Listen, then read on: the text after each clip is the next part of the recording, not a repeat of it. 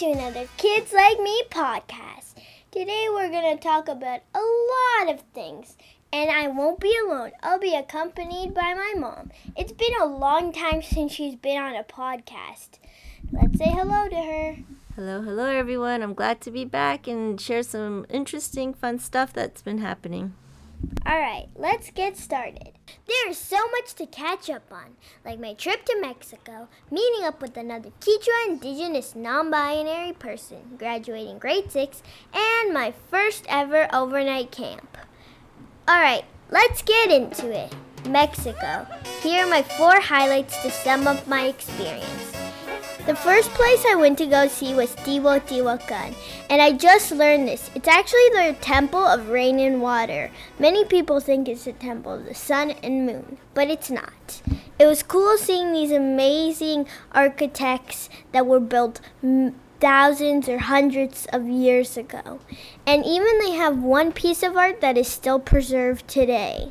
Finally, I had churros, which took forever to find. Free Rosalia concert, which is honestly probably one of the best things I ever did because Rosalia is a really good singer. I got to see crystal blue water in Cancun, which was probably my favorite place in the entire Mexico. Anyway, this year me and my mom met Yurak. They're also identify as non-binary. They're Inuk from Iqaluit and Kichwa from Peruche, Ecuador. It was so awesome to meet them and their sister. It's also so cool to see another non-binary person that is Kichwa and also creating amazing art. We had a great time getting to know each other, and I hope we meet again. They were also very funny. I just graduated grade 6, and I kind of do miss school, not to be weird. I know a lot of kids hate when school time is on, but I kind of miss it. I mean, I do enjoy the summer, but yeah. Grade 6 was mixed emotions, you know. I made a lot of new friends who I didn't actually think I'd become friends with, and I got to reconnect with a lot of kids who I haven't seen in a long time. I did sometimes get picked by some kids.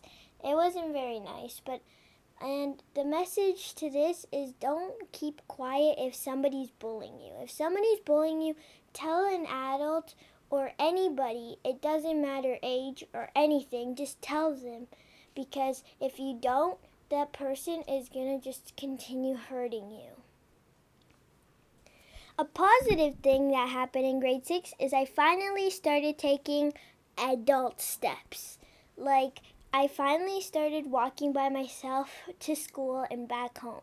And I got to stay after school to hang out with my friends, which was a big step. Summer started off with my mom having a picnic.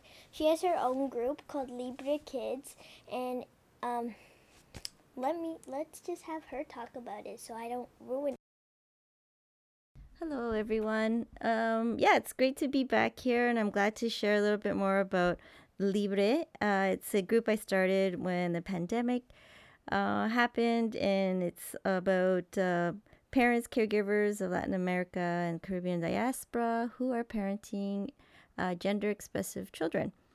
So we're so excited to do an in-person first ever Pride picnic, and it was wonderful. It was a great little turnout. It was nice to see people we hadn't seen for a long time, and now hoping to add more outdoor events in the future.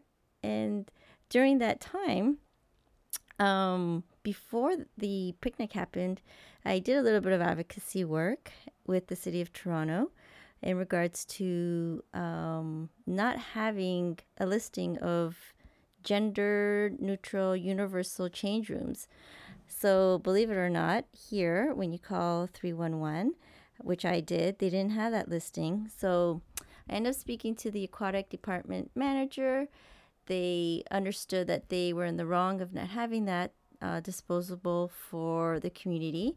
So within a few days, they created a list. They emailed me, and now we have this amazing resource that I've shared with many people to see a listing of all the pools, indoor and outdoor pools of City of Toronto, and know ahead of time where there's spaces that are free, that are safe to go and use.